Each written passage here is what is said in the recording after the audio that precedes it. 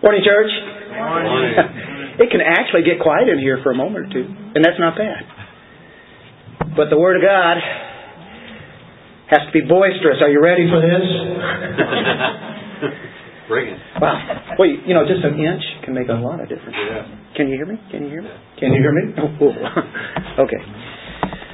All right. We are embarking on a new chapter of Galatians this morning.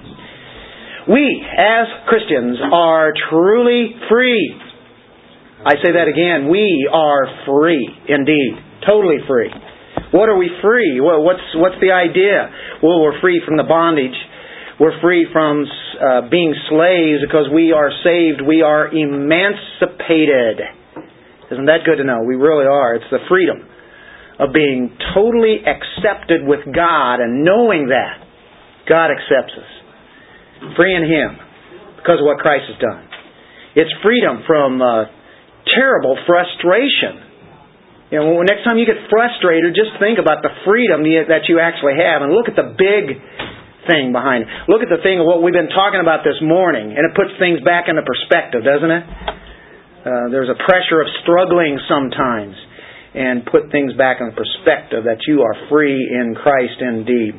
Now, Paul, in this section today, is going to be exhorting us powerfully, the Galatians here, not to surrender the freedom that they actually have in Christ, but they're to stand firm in that freedom, to stand firm, solid, strongly. And we know that the Judaizers had come and they were there to destroy their freedom and put them back into bondage. And Paul has spent all this time dealing with that. And he's saying, don't go back to that bondage.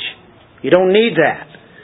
So, we review real quickly. We saw in the very first section of Galatians, part 1, that's dealing with Paul, and he deals with his own experience, and it's dealing with his apostleship. And he argues for grace. Argues for grace. He's constantly doing that through the New Testament. People, we are people of grace. It's all by God's grace. And so Paul dealt with his own experience and the testimony of others. And then he backed that up in the next section, starting in chapter 3 and 4. We saw that the theological argument was then brought forth. He gave his experience, but experience is almost good as the theology is, and he brought forth one Old Testament passage after another, and he drew upon those great passages that they should know, or if they didn't know, that they will know. That's really what it's about. But he was showing that grace is always superior. Think of any religion beside Christianity, and it's never grace. And if they do say grace, it's grace plus something. And you can't have that. And that's very present even in our time. We know that, very present. Always has been. So there's two sections. You have experience of Paul, then you have the theology and doctrine of Paul in the second section, and there's a third section, and that's where we're heading right now. Today, we find a moral argument here. And this is going to be a practical aspect. We've seen it historically from what Paul was talking about in this first section. Second section is dealing with it doctrinally. So you have historical, you have the doctrinal, and then you have the moral or the practical aspect. And that's how we can divide up the book of Galatians. If you can think of three parts. You know, Ephesians is easy to remember. You know how we have that? We have doctrine, and then we have practice. Here it's along the same lines. Paul defends his apostleship. Justification by faith is then shown doctrine, and then chapter 3 applies that doctrine.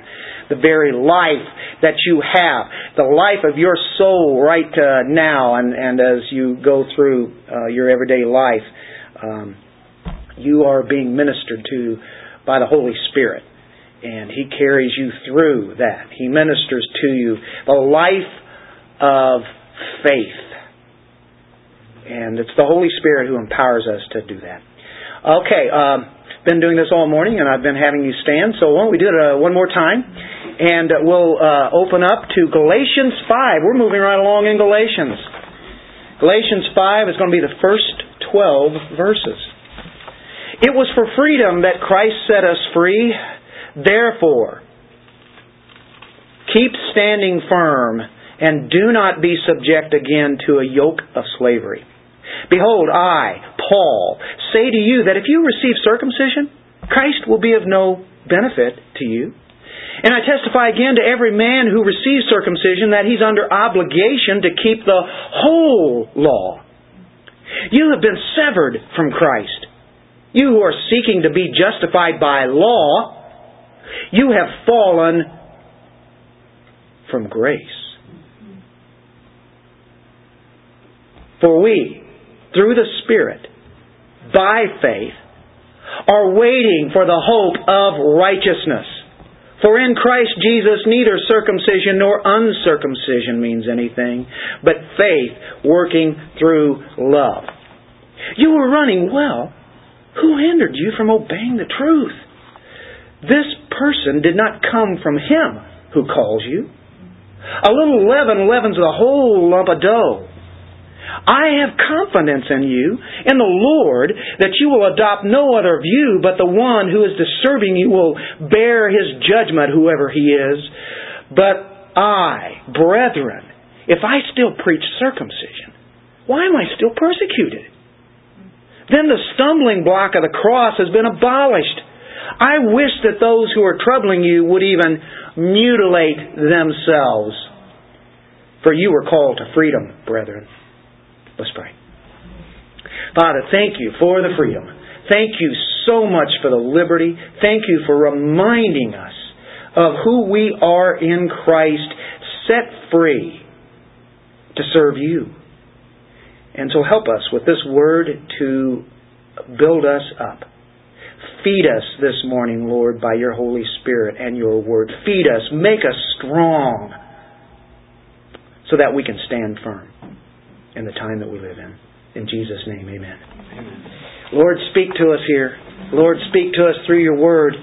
We know that there are a lot of things here that we already have seemed to have covered, but now we're starting to see the practical aspect. Lord, help us here. And you remember that we finished up last week at the end of chapter 4, and we kind of went into chapter 5, verse 1, but that was just kind of an introduction of what we're going to be covering here today. But verse 31, so he says, So then, brethren, we are not children of a bondwoman. And who was the bondwoman? It was Hagar, who had a son by the name of Ishmael. Very good. And we're not of that persuasion. We were. But we are of the free woman, it says here, but of the free woman, the woman Sarah, who had a son named Isaac. Very good. And so because of that, we see the picture that we are the free woman. We are set free. And so the next verse says, it was for freedom that Christ set us free. That's what He did. He freed us. And we'll see in a moment what all He frees us from. And it's just reminding us what we are free. We've been talking about a lot of freedom. This whole letter is dealing with either or. Either freedom or bondage. What do you want? Everybody wants to be free. How many people are in bondage? Most in this world today. Most. Few there be that find it, Jesus said. And it's not by our own intelligence. So for the glory of God, isn't it? All by His grace. It is Christ who made us free. It is Christ who keeps us free. Otherwise, we would go back into bondage. That's the way of our nature. But it's because of our substitute, because of His death, because of Him taking our place, because of the propitiation, which we talked about earlier this morning in a verse, by the gift of His grace in the new birth. He keeps us blessed. He keeps us blessed in this liberty of grace. We need to be reminded. And we need to keep looking to Him alone for the righteousness that is there. It's in Him. Continually look to Him. Look upon Christ, right? Amen. What is this liberty wherewith Christ hath made us free? What is this liberty? Free? Freedom? That's what Paul's speaking of here. And the freedom is, if you can think of it negatively, is freedom from God's wrath. We deserve His wrath. Freedom from the curse of the law. And that's what the law did. It's freedom from those things. It's freedom from absolute judgment. That goes along with wrath. The law pronounces judgment upon us. But Romans 8:1 says, "There therefore is now no condemnation for those who are in Christ Jesus. For the law of the Spirit has set us free." The life of Christ, right? We have peace with God. So, it's the freedom to follow the leading of the Holy Spirit who controls my life. We now have freedom to do that. Before we could not do it because we would not do it. We would not do it because we could not do it. Romans 8 tells us about that. We could not. It was impossible to follow the leading of the Spirit. So Paul is attacking this theology that was coming in. It was putting a yoke upon these people. And he hated that. It's one of the worst things that could happen. You know what? There are some people who feel real comfortable when they're held by the rigid laws and rules that are set down, so therefore they know exactly what they can follow and they feel like they're doing something because laws have been set down by man. Man has always done that. Of course, the Pharisaic rule of life was that, and they made their own laws. Ultimately, that's what it's going to come down to. And of course, it comes down in our time. What kind of, how you should wear your hair, women or men, whether you can wear a beard or not wear a beard, what kind of clothes you wear. You can go on and on and on, all those outward, external things. And that's a travesty. It does not correlate with this book of grace. But some people love to be in that. The external frames. Christianity is not in those external frames. It's not freedom to do evil or to sin or to do things that are questionable. We're not free to do that. We don't want that. That's not freedom. Because then it's starting to put a bondage on us. But there's an inside power that is here who resides in us. And by the way, really what we're getting to in chapters 5 and 6 is going to really start emphasizing the Holy Spirit. This is now, how can you practically do anything as a Christian? You can't do anything, right? But by the power of God's Spirit who lives in us, who indwells us. And so chapters 5 and 6 are really going to get into that. We'll get into one verse today, and you probably read it, verse 5. For we, through the Spirit, by faith, are waiting for the hope of righteousness. That's the second coming, and we'll get into that one. I'm not on the introduction, by the way. I am on verse 1. Okay, we'll finish that. But it seems like an introduction, doesn't it? But I like this free. I like this liberty and grace. I don't like that yoke. By the way, it's self-righteousness is what it is. Anything besides grace is self-righteous. You make yourself righteous. You make yourself good. And he's attacking that. Do you know what? You know why he's attacking this? Because he knows it's as damnable as satanic worship itself. You say, how can you say that? Because it deludes people into thinking that they're doing right. And they're even following Scripture, they think. It's just as damnable as the worst cultic thing that could be done. Kind of borrowing from John MacArthur on that one, I think. But you see why he's saying that? That's why Paul wrote a whole letter on this. That's how serious it is. You can say, well, it's got grace message in it. Yes, it does. But you cannot mix grace and law whatsoever. That's right. And so that's why Paul is really hitting it. Liberty, and we'll just spend a few moments on each one of these. You have them on your outline. A, liberty from law's bondage. And we've just kind of been covering that. He was, Christ is the end of the law in that He fulfilled it. Right? He fulfilled that law. It is finished. He brought it to the close. He was made under the law that He might fulfill it for us. Now He is free from the law, and we're free from the law in Him in exactly the same sense, in exactly the same degree. We are free from the curse of the law. Look in chapter 3, 13, and 14. You might remember these verses. Christ redeemed us from the curse of the law, having become a curse for us, for it is written, "Cursed is everyone who hangs on a tree." He was cursed. In order that in Christ Jesus the blessing of Abraham might come to the Gentiles, so that we would receive, look at this, the promise of the Spirit through faith. Of course, Galatians 5 is going to get right into that again too. Chapter 4, verse 31 of Galatians. Oh, this is easy. We're just staying in the same section, same book. "So then, brethren, we are not children of a bondwoman, but of the free woman." And we did our Romans 8:1. Now, there is no condemnation for those who are in Christ Jesus. Liberty from sin. That's another one. It kind of goes along with law's bondage. We're not free from the being of it, nor from the indwelling of it, or being around it, or the temptation of it. Boy, do we still have temptation, right? We're not free from that yet. That's what our hope is about, that we'll finally be delivered from all this. To get out of this incarcerated flesh that we live in today. That explains what's going on. We are incarcerated in the flesh, but as the new spirit man, we are set free. But we are people who have had the power of sin broken. It no longer has to have control over us.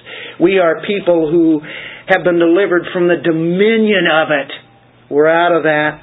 Romans 6:11 tells us about that. Romans 6:11 says, "Even so, reckon yourselves to be dead to sin." And if we're dead to sin, we're alive to God in Christ Jesus. You're either dead or you're alive. Dead or alive. Sounds like a wanted poster, doesn't it? I guess Satan wants you dead. Christ makes you alive. So we're free from sin. If you want to look at verse 18, just for a little more back up there, same Romans 6. "And having been freed from sin, you became slaves of righteousness." I like that. I like to be called a slave.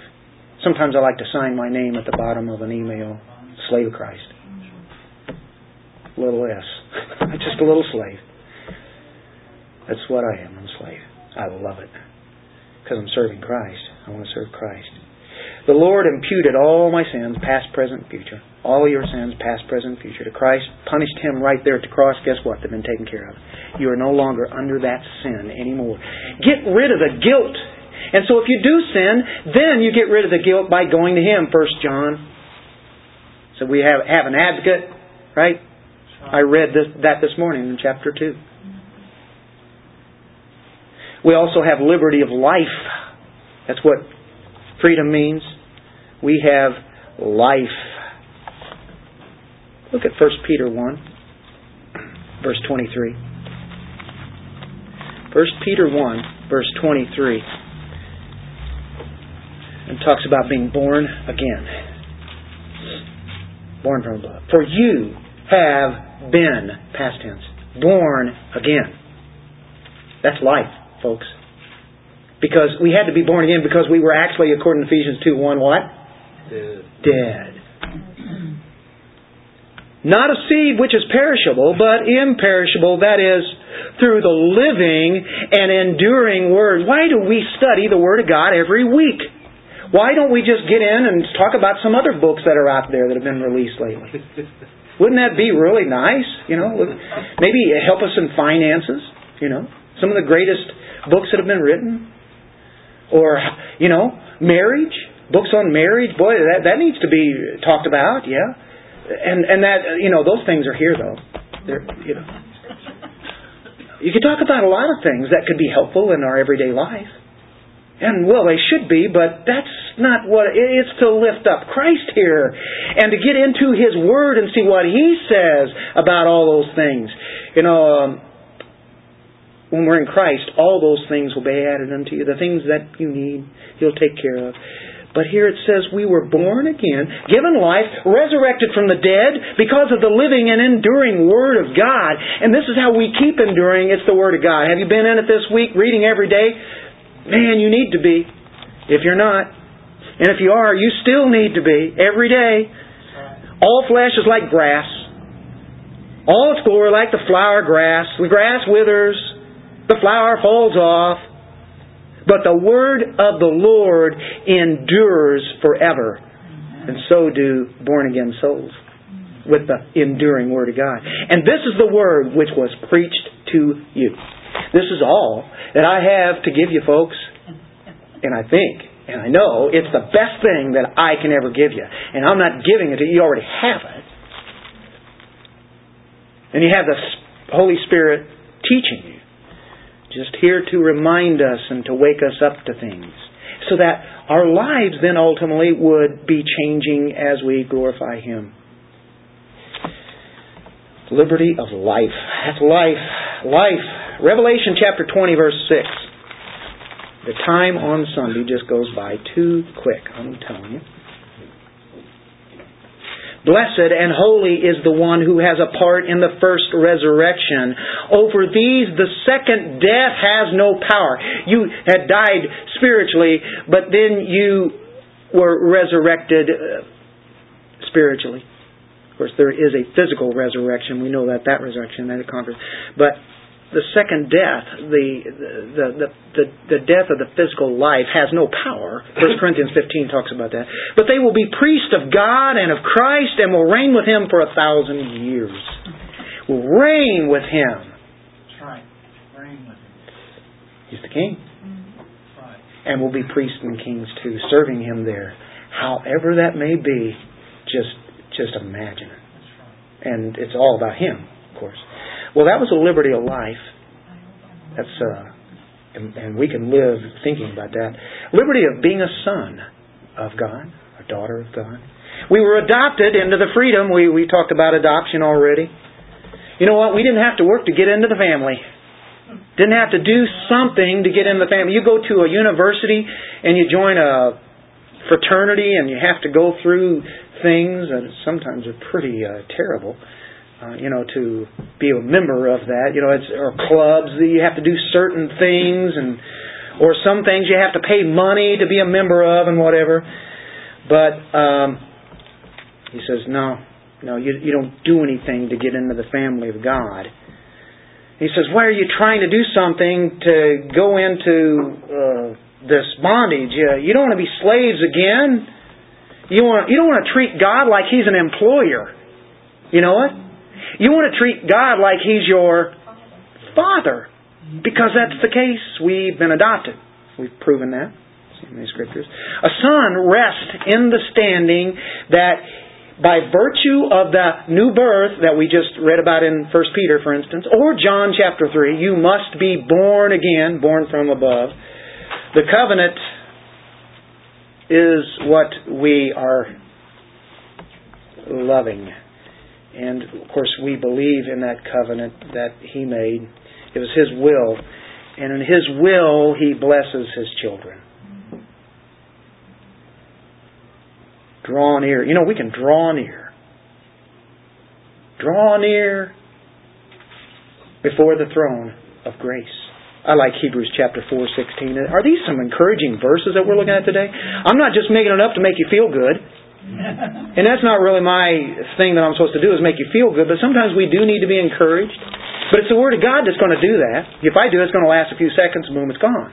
But this has staying power, the Word of God and the Spirit of God. And so we take these verses and let Him speak. Chapter 4, verse 16. Look at this. This is great. This is great. Therefore let us, because He's high priest, let us draw near with confidence to the throne of grace, so that we may receive mercy and find grace to help in time of need. Even though we know we already have had the mercy, He continues to give us mercy and grace every day. The fresh new grace. And we go to that throne. We're in the throne room together with the rest of the body of Christ. We don't see them. We see each other. That's why it's so important to be able to see each other, and realize that we're there before Him. Present before the throne room of God, in the throne room of God, drawing near. So He can you stand firm on that? Can you stand firm as you draw near, drawing off the power of God?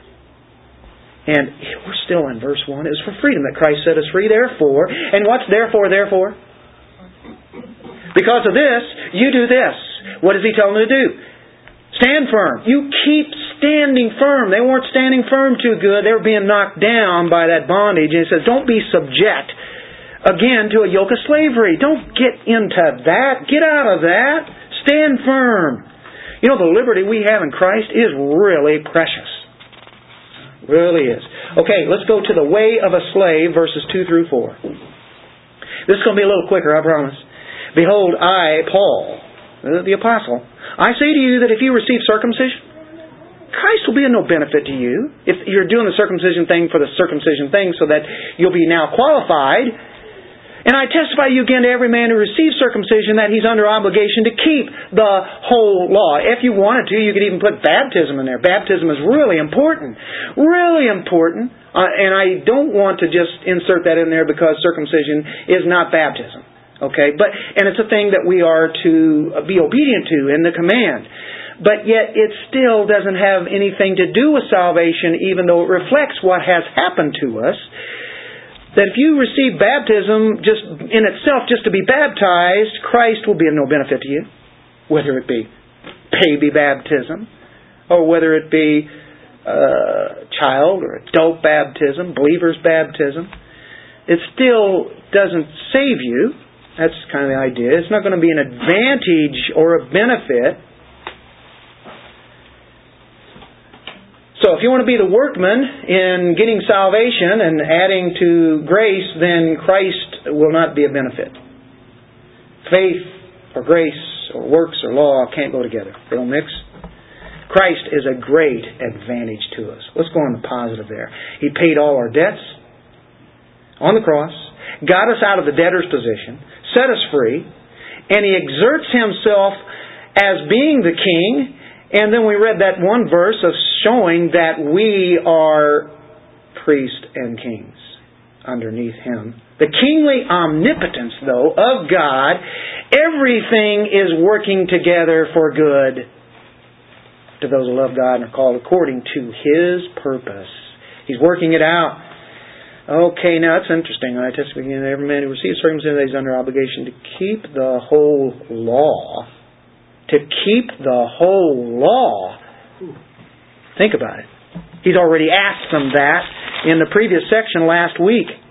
I think verse 21. Tell me who want to be under law. Don't you listen to the law? Don't you really know what it's saying? What is it really saying here? James 2:10. Whosoever shall keep the law and offend in one point is guilty of all. That's right. It's like a mirror. You break that one crack in one spot and it all just shatters. That's it. So that's what he's saying. You're under God's obligation to keep the whole law. Well, they've already blown it. They've already blown it. Whether they, it starts with, okay, right now, from now on, I will never sin again. Well, it's too late. I've already broken it. Okay, now we get into something that is almost troubling. You like the way I lead you into that? At least I said almost. Because I don't think it troubles you. But it could. If somebody's reading this for the first time, it could be very troubling. And God's Word sometimes should trouble us. There are some things in there that are rather difficult. This is a difficult passage. You have been severed from Christ. Wow. Paul, what are you saying? You who are seeking to be justified by law. You. And look at this. This is even worse. You have fallen from grace. You ever heard of that? What happened to that guy? Well, he fell from grace. Fell from grace. What are you talking about? Well, it's in the Bible. Yeah, it's in Galatians right there. What do you mean? Well, they lost their salvation. No. No, that's right. It can't be that. It can't be that. We already know that, don't we? There are too many verses in the Bible that would conflict with that. If we have confliction in the Bible, we have troubles. And if we have that, if He says one thing, you cannot lose your salvation, then we have another that says, oh, you can fall from grace, though. I've heard people use this verse. You've been severed from Christ. See, that guy right there, he was saved and now he's not. Okay, can you tell me what Romans... Let's go to Romans 8. Now, we've gone through these time and time again. So God does not conflict with Himself. Never does His Word mean something different than what He said before. Never, ever, ever. He is a God of truth and He never changes. What He says is always right. So what do? Well, we take verses and we start using them and using them in their context. And we'll see, all of Romans 8 is about that, but you get into one of your best ones. Of course, you look at verse 29, for those whom He foreknew, He also predestined, He predetermined to be conformed to the image of His Son, so that He would be the firstborn among many brethren. And here we go. These whom He predestined, He's already used that word, He also called. He called in time. He called them to Him. And the ones He called then, He also justified. That means they have been declared righteous. And then you go one step further and He said, those whom He justified, He also glorified. We've not been glorified yet, but as far as God, who is not in time, has already glorified us. That's in past tense. It's already been done. It's finished. And one day that will happen to us. As far as God is concerned, He says they will be. That's a promise. Then we go a little further, and somebody's going to say, but what then shall we say to these things? If God is for us, who is against us? He who did not spare His own Son, but delivered Him over for us all, how will He not also with Him freely give us all things? Who will bring a charge against God's elect? God is the one who justifies. Who is the one who condemns? Christ Jesus is He who died, yes, rather who was raised, who is at the right hand of God, who also intercedes for us. Who will separate us from the love of Christ? Who can do that? Say, well, the devil can. Oh, He's already said. Nobody can. Well, I can. I can make my own choice to do that. Who will separate us from the love of Christ? Will tribulation, or distress, or persecution, or famine, or nakedness, or peril, or sword? Just as it is written, for your sake, we are being put to death all day long. We are considered as sheep to be slaughtered. But in all these things, overwhelmingly conquer. Overwhelmingly conquer. Him, through Him who loved us. Here we go. For I am convinced that neither death, nor life, nor angels, nor principalities, nor things present, nor things to come, nor powers, nor height, nor depth, nor any other created thing, and that means us even, will be able to separate us from the love of God which is in Christ Jesus our Lord, because He already decided this before the foundation of the world. And if it's based upon something we do or don't do, then we're out there on our own, and we're doing a self-righteous thing. And that's exactly what Galatians is about. It's all what God has done. He's already done it. Nothing. And He goes to height, to depth, from everything He can think of, all the creation. And so not even ourselves can separate us from Him. We're having a bad day and saying, okay, I don't want to be in the Lord's thing anymore. Well, if you're truly His, guess what? You're not going to get your wish. Aren't you thankful? And how many times have you done some sin where you didn't really say that, but the thing is, you just said something or did something that was really not honoring God. And He said, okay, that's it right there. That's the unpardonable sin. You're done. Well, he just lied. That's right. He changed his mind. He can't do that. See, it's based on Him. This is grace, folks. No matter our circumstances, no matter what we do sometimes, I'm so thankful He's forgiving. I'm not giving us license to sin, but let's be honest about it. Yeah, sometimes we cut Him off. Sometimes we're severed because we want to live our own little self-righteous life. We want to do our own little sin. So in that sense, at that time, did you know Christ is really of no effect for you? Do you think Paul was speaking to the Galatians here? Yeah. Do you think some of the Galatians were believers? I think most of them were. There could have been some that were not. And we could speak of an apostate in this sense. People who have all the truth and are led up to everything that's true and right. They have seen things, they've experienced things. I mean, they, of all people, look like they were believers. And apostate, what he does then, he finally comes to a point, and you've seen some of them, and we've experienced some of them probably in this church. Over the course of my years, I wouldn't make the decision, and I know ultimately God is going to take care of that, and I'm glad I don't have to worry about it. But I got a feeling, as far as what my little eye can see, humanly, it looks like they were apostate. But I continue to pray for that person, because I don't know. But they get up to the truth, get everything that they need, and then they stand right there against it. And all of a sudden, all the truths that they used to espouse to are not even believing them. Then say, I don't even believe in God anymore. I don't care about Him. I care about how my feelings are, and things aren't going good in my life, so this thing is not working. I stand up against it. Right here, like that. They're an apostate. Now, God might change them. But I would never, ever want to say something like that. Because what that is showing is that I left. They were not of us because they left us because they were not of us. 1 John says that. We read that this morning too. 1 John 2 there. They're severed. They are cut off. If that be the case. And they've fallen from grace. They had grace all around. God kind of favored them. It wasn't a saving grace, but they were in on part of it. And you want to see it, it's in Hebrews chapter 6. Oh boy, I really debated on whether to go here because I could spend a lot of time here. But, Hebrews really, I think A.W. Pink did a super job on his book of Hebrews. Big, thick commentary like that. I think he did an excellent job on this chapter and many others. There are people that take this in a lot of different ways. Even some people take the far out view that you can lose your salvation. Well, people who are into right theology know that you can't lose your salvation because they have too many other scriptures to deal with. And it's right here in Hebrews 6 it shows that you can't. I'll prove it.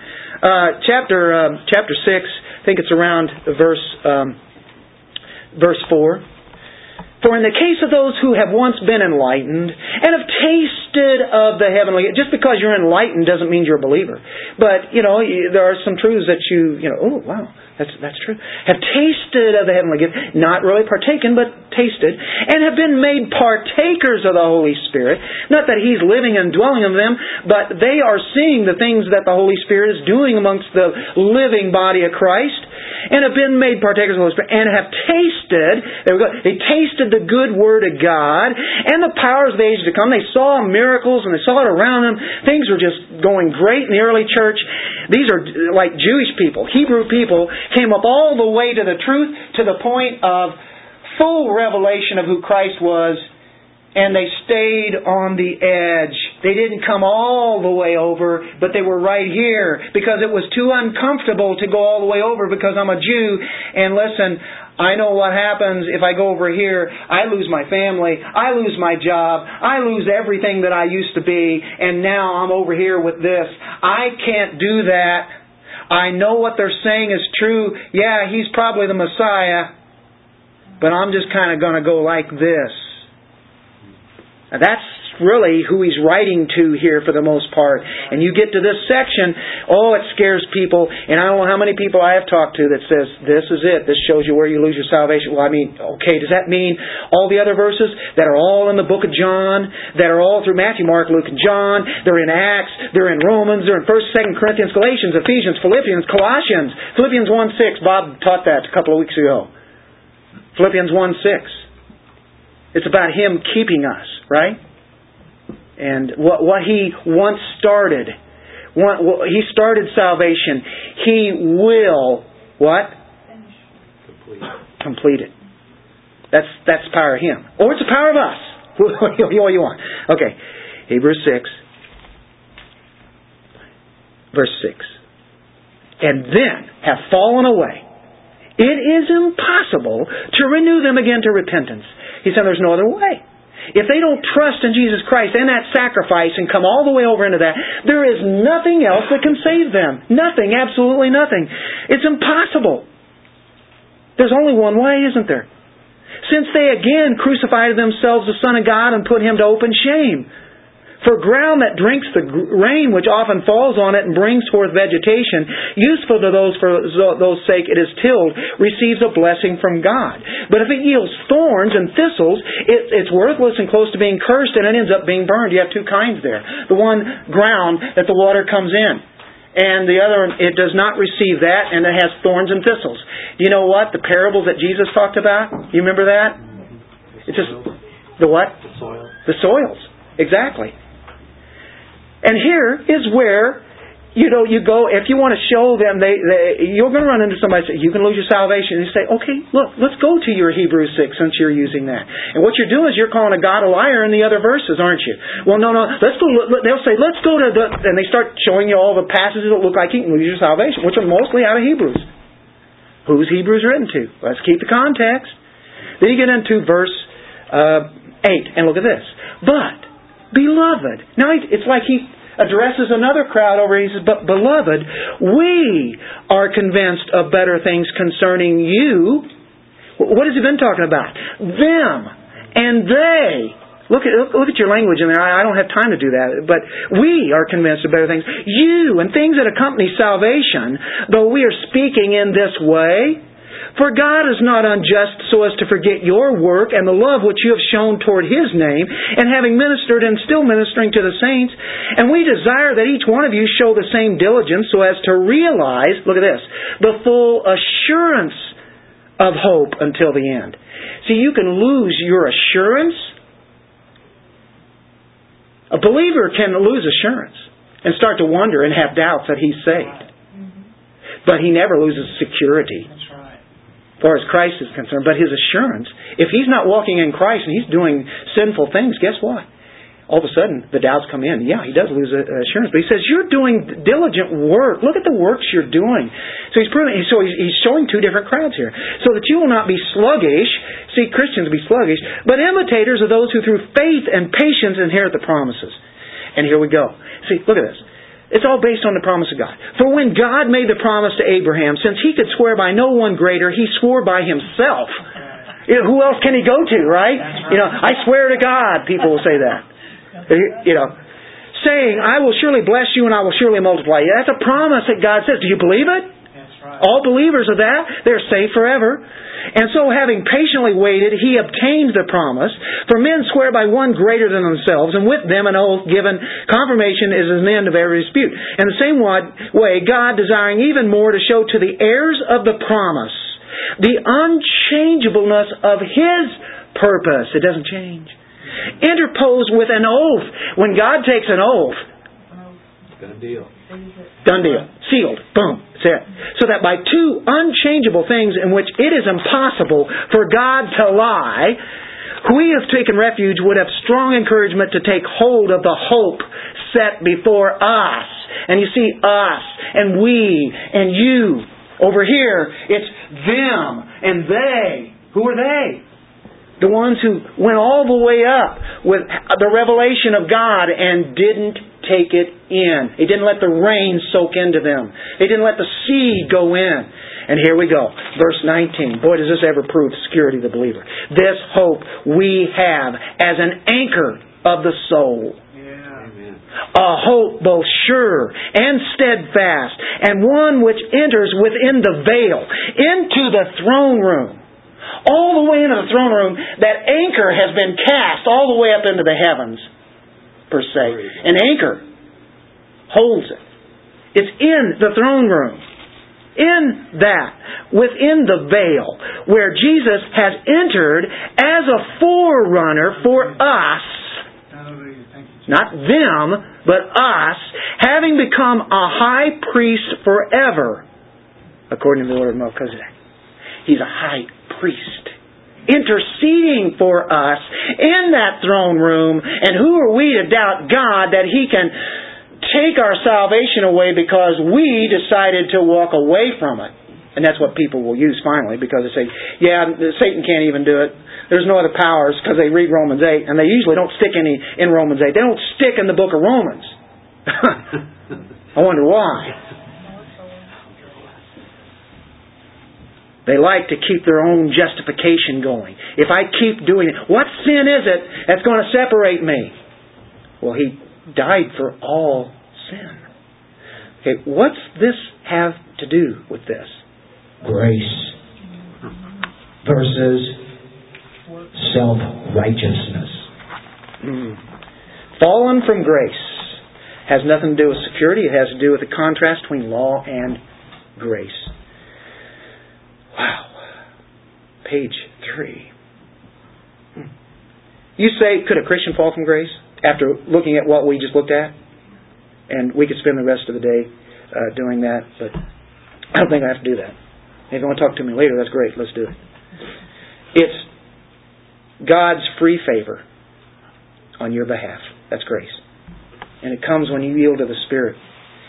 You can cut yourself off from the flow of grace. You can, as a Christian, fall from grace. When you cut yourself or sever yourself from the flow of God's grace, you just cut off the flow of grace in the sense of daily blessing. When you sin, you're cutting off the grace because now you're living on your own works, your own self-righteousness, your own thing. And we lost grip with where we're supposed to be. Christians have lost their grip on grace sometimes. But grace is a way of life. And it doesn't mean God loses His grip on you. John 10, the Good Shepherd, He has us in His hand. Jesus does. And the Father has us in His hand. You know what that is? Double protection. God graciously wants to work in you. Grace is a daily thing. Peter said to grow in grace and knowledge. So that means there is a growth in it. We must be growing. We should desire to do that. Grow in the grace and knowledge. How do you get knowledge? The Word of God. Be around a lot of teaching of it where you can get some more ideas. If it's just you interpreting, you run a little bit dry. That's why you must keep reading the Word, but also reach out and listen to other people teaching that are solid and sound. Get other books then that can give you further insight. That's what I do all week long, so I can get some ideas. Otherwise, I'd be dry as can be up here. God has given us a lot of gifted people. And that's why I read other things, men of God that have made an impact on me. If it was just me interpreting by myself, I would be weak. I'm thankful that the ones that the Lord has given. The Word of God is enough. Live in the Bible. Live in the Word, but visit good books. It's helpful. It's very helpful. But make sure they're good books. Make sure those authors are good. We can forfeit the grace of sanctification. Our flesh can be retarded. Don't cut yourself off from the flow of everyday grace. But the ones who are not of Christ, they are apostates. Okay, the way of the child of God, found in verses 5 and 6.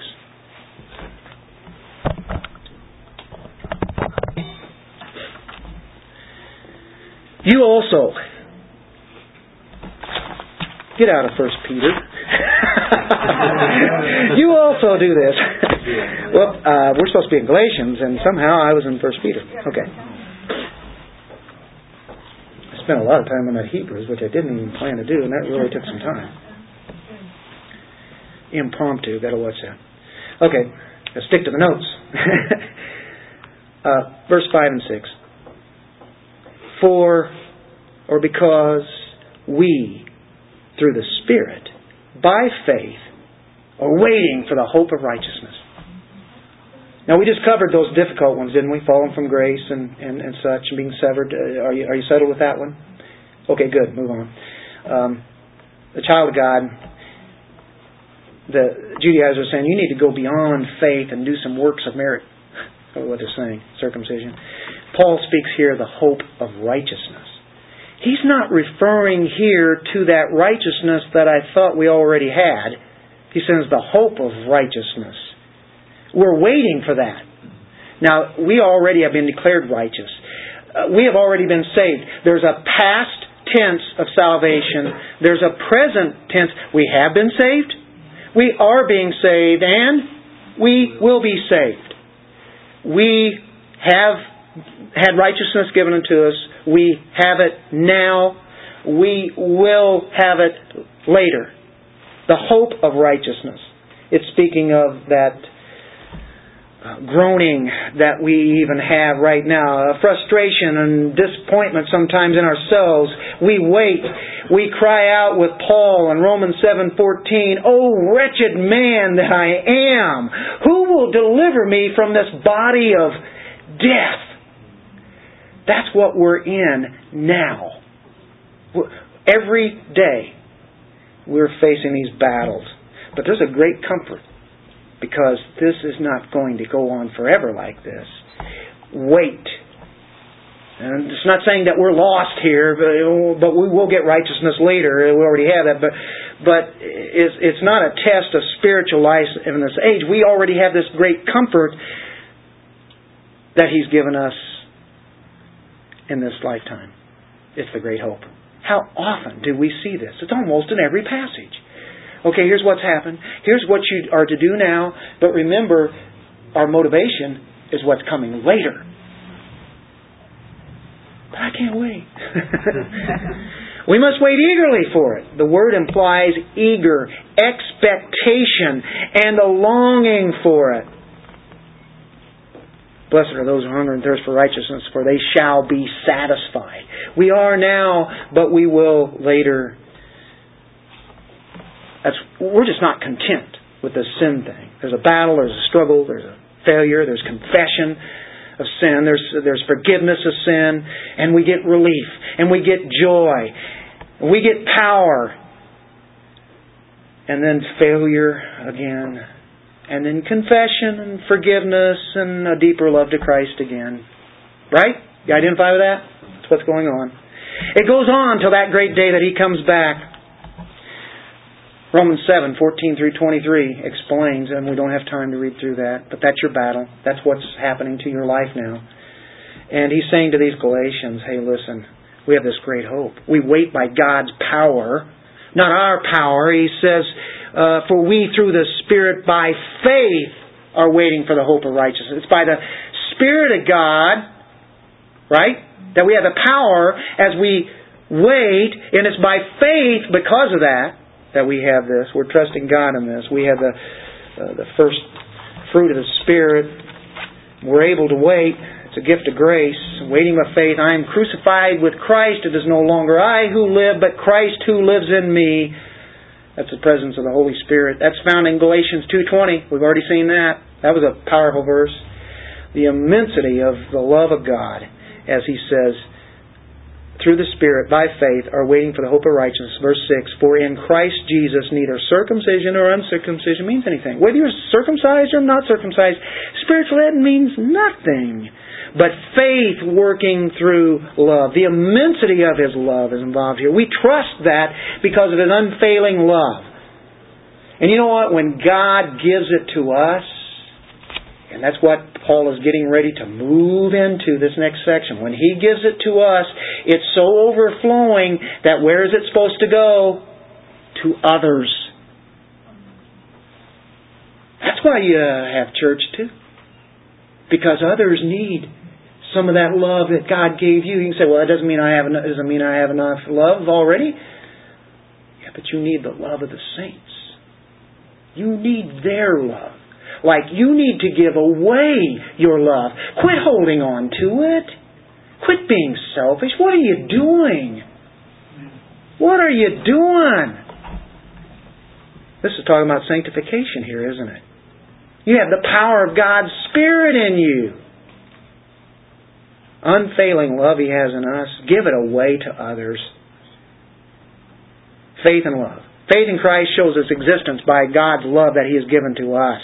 And it reaches the heart, controls the affections. Faith is not dead, but it's operative. It's always operating. It is manifest. It shows forth in our kindness and affections for others.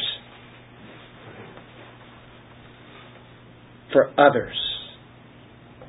Are you living for yourself to be satisfied? You're going to fall short. You have to give it to others to experience this great joy in life. There's one last section. You ready? As I read through it, I'm going to give short explanations. You were running well. Who hindered you from obeying the truth? Who hindered you? You were running well. Does Paul use illustrations of the Olympics, the race, running, right? You were just moving along and all of a sudden there was a hurdle came in front of you. And you didn't hurdle it. And you just... Who did that? He knows who did it. They know who did it. And it kept them from obeying the truth. That's a troubler, a freedom that came in and did that. The race, Hebrews 12. Things can keep us from running well. You were running so well, what happened to you? You ever wanted to say that to somebody? Have you ever done it? Sometimes I think it is necessary to say that to others. You were doing so well, what happened? What's going on there? Sadly to say, usually the answers I get, I don't want to talk about it. Usually it's not even that. Usually they won't let me talk to them. And in a day of technology, I keep saying this all the time, I've been so frustrated. If people say, I just can't talk about it, have too much on me here, I can't handle it. If I get that, usually it's no answer. Well, God hasn't disciplined you. What's that? God hasn't disciplined you. Oh, you did be careful. That's right. We're here to keep others from being disciplined by God. When we get into Hebrews chapter 6, we'll get into that. We are here, don't forsake the assembling. That's a command in Hebrews. For why? We're here to stimulate others. That's in Hebrews. It says that. I didn't say it. God did. We're here to stimulate others to good works. What are you doing? The others go run and hide. They don't answer you. Don't answer your phone calls. Don't answer the door. Don't answer emails. Don't answer Facebook. And they're just alone and they're doing terrible. That's right. And they may act like they're doing good. I'm telling you, they're getting eat up inside. Because if you can't talk to another Christian,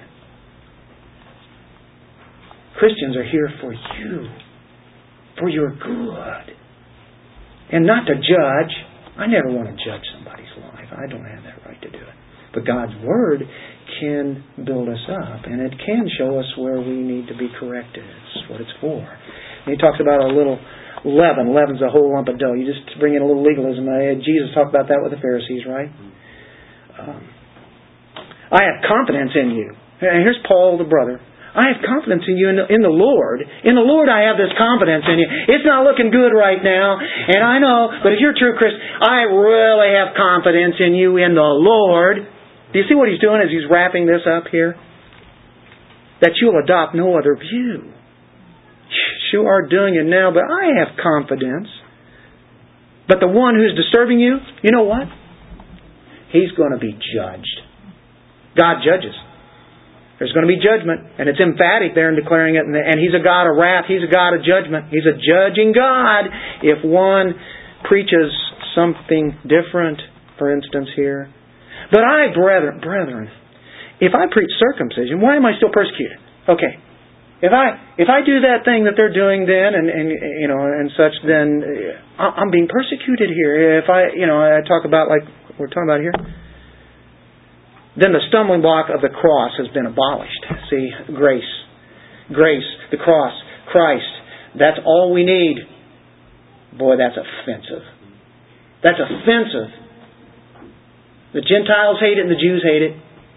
1 Corinthians chapter 1 and 2 talks about that. The foolishness of the cross, right? The foolishness of the cross.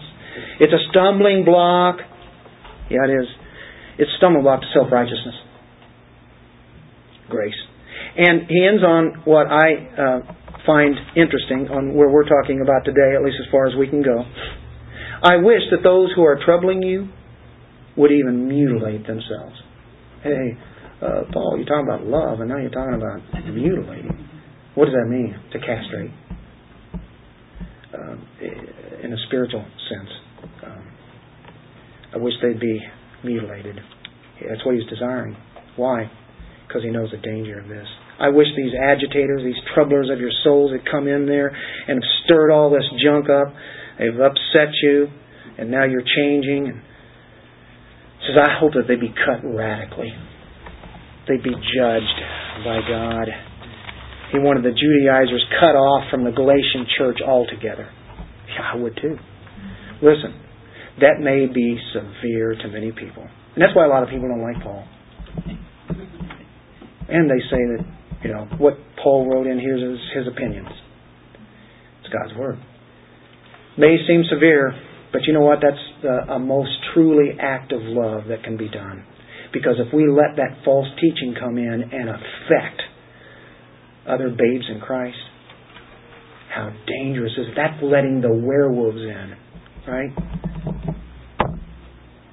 Paul would rather have a few corrupt false teachers suffer the wrath of God than this whole body of Christians that live in the Galatian area and see the whole entire assembly be destroyed by this kind of doctrine. These kind of doctrines are floating about in our age and time and in the body of Christ all over the TV. I'm telling you, it is horrible of some of the doctrine that I'm hearing being brought forth. And now I'm understanding that some of those same people are saying, listen, we shouldn't judge the homosexual lifestyle and the gay lifestyle and now the same-sex marriage. And everybody of the whole world is just embracing that, saying, yeah, we need to go along with that politically correctness, and it's appearing in the church. In the church, people who testify, to people who actually preach the Bible sometimes, some places. They're amongst us. And they're saying, well, we shouldn't be judges, and God forgives, and some of them say, well, maybe God gave them that kind of lifestyle. Yes, it's going to be accepted in the church, folks. And yes, I hear in Houston what they were trying to do there. The mayor, who is lesbian. You've heard the story on that one, evidently. You guys all heard that. Don't have time to go into it. But wanting the messages, the sermons of all the pastors there, so they could investigate their messages on that. And then what are they going to do? Well, evidently, overwhelmingly on the other side, things are really happening on that end, and so that doesn't sound like that's going to happen. But if you have one person who can make a decision on everybody else, like judges are doing, like they did in this state, yes, I'm calling out on this because I know that it could be next week or 2 weeks or 2 months, 2 years. One of these days this will be illegal to talk about this. That's right. But when it comes up and needs to be mentioned, I have to deliver it. It is the Word of God. I will not stop preaching the Word when it needs to be. So you guys know where I stand on that. Had to bring that out. I know where you guys stand. You know where I stand. What does that have to do with all this? Well, what they are is they're putting people in bondage with those lies. And I finish on this. This is our application. For you were called to freedom, brethren. Let's pray. Father, thank you for your word. Thank you for your truth. For we'd go the way of the world and let it be easy on us just to go along with whatever else is said. Or we'd go along with the rest of the church of whatever it's saying and things that really turn against grace. The same people that talk about grace are the very same ones that are talking about losing salvation or being politically correct. It's happening quick, Lord. It seems like it's happening way too quick. You have it under control. Help us to be firm. And that's really what you commanded here in our very first verse that we studied. To stand firm in this true freedom that you have given us. Not to be wrapped up into the bondage of sin and Satan, the world. But to see that we have been set free to serve you. You are our master and we are glad of that. And as we continue to honor you today in song and in taking communion, thank you for your Spirit who helps us to worship you, and we trust that it is correct. In Jesus' name.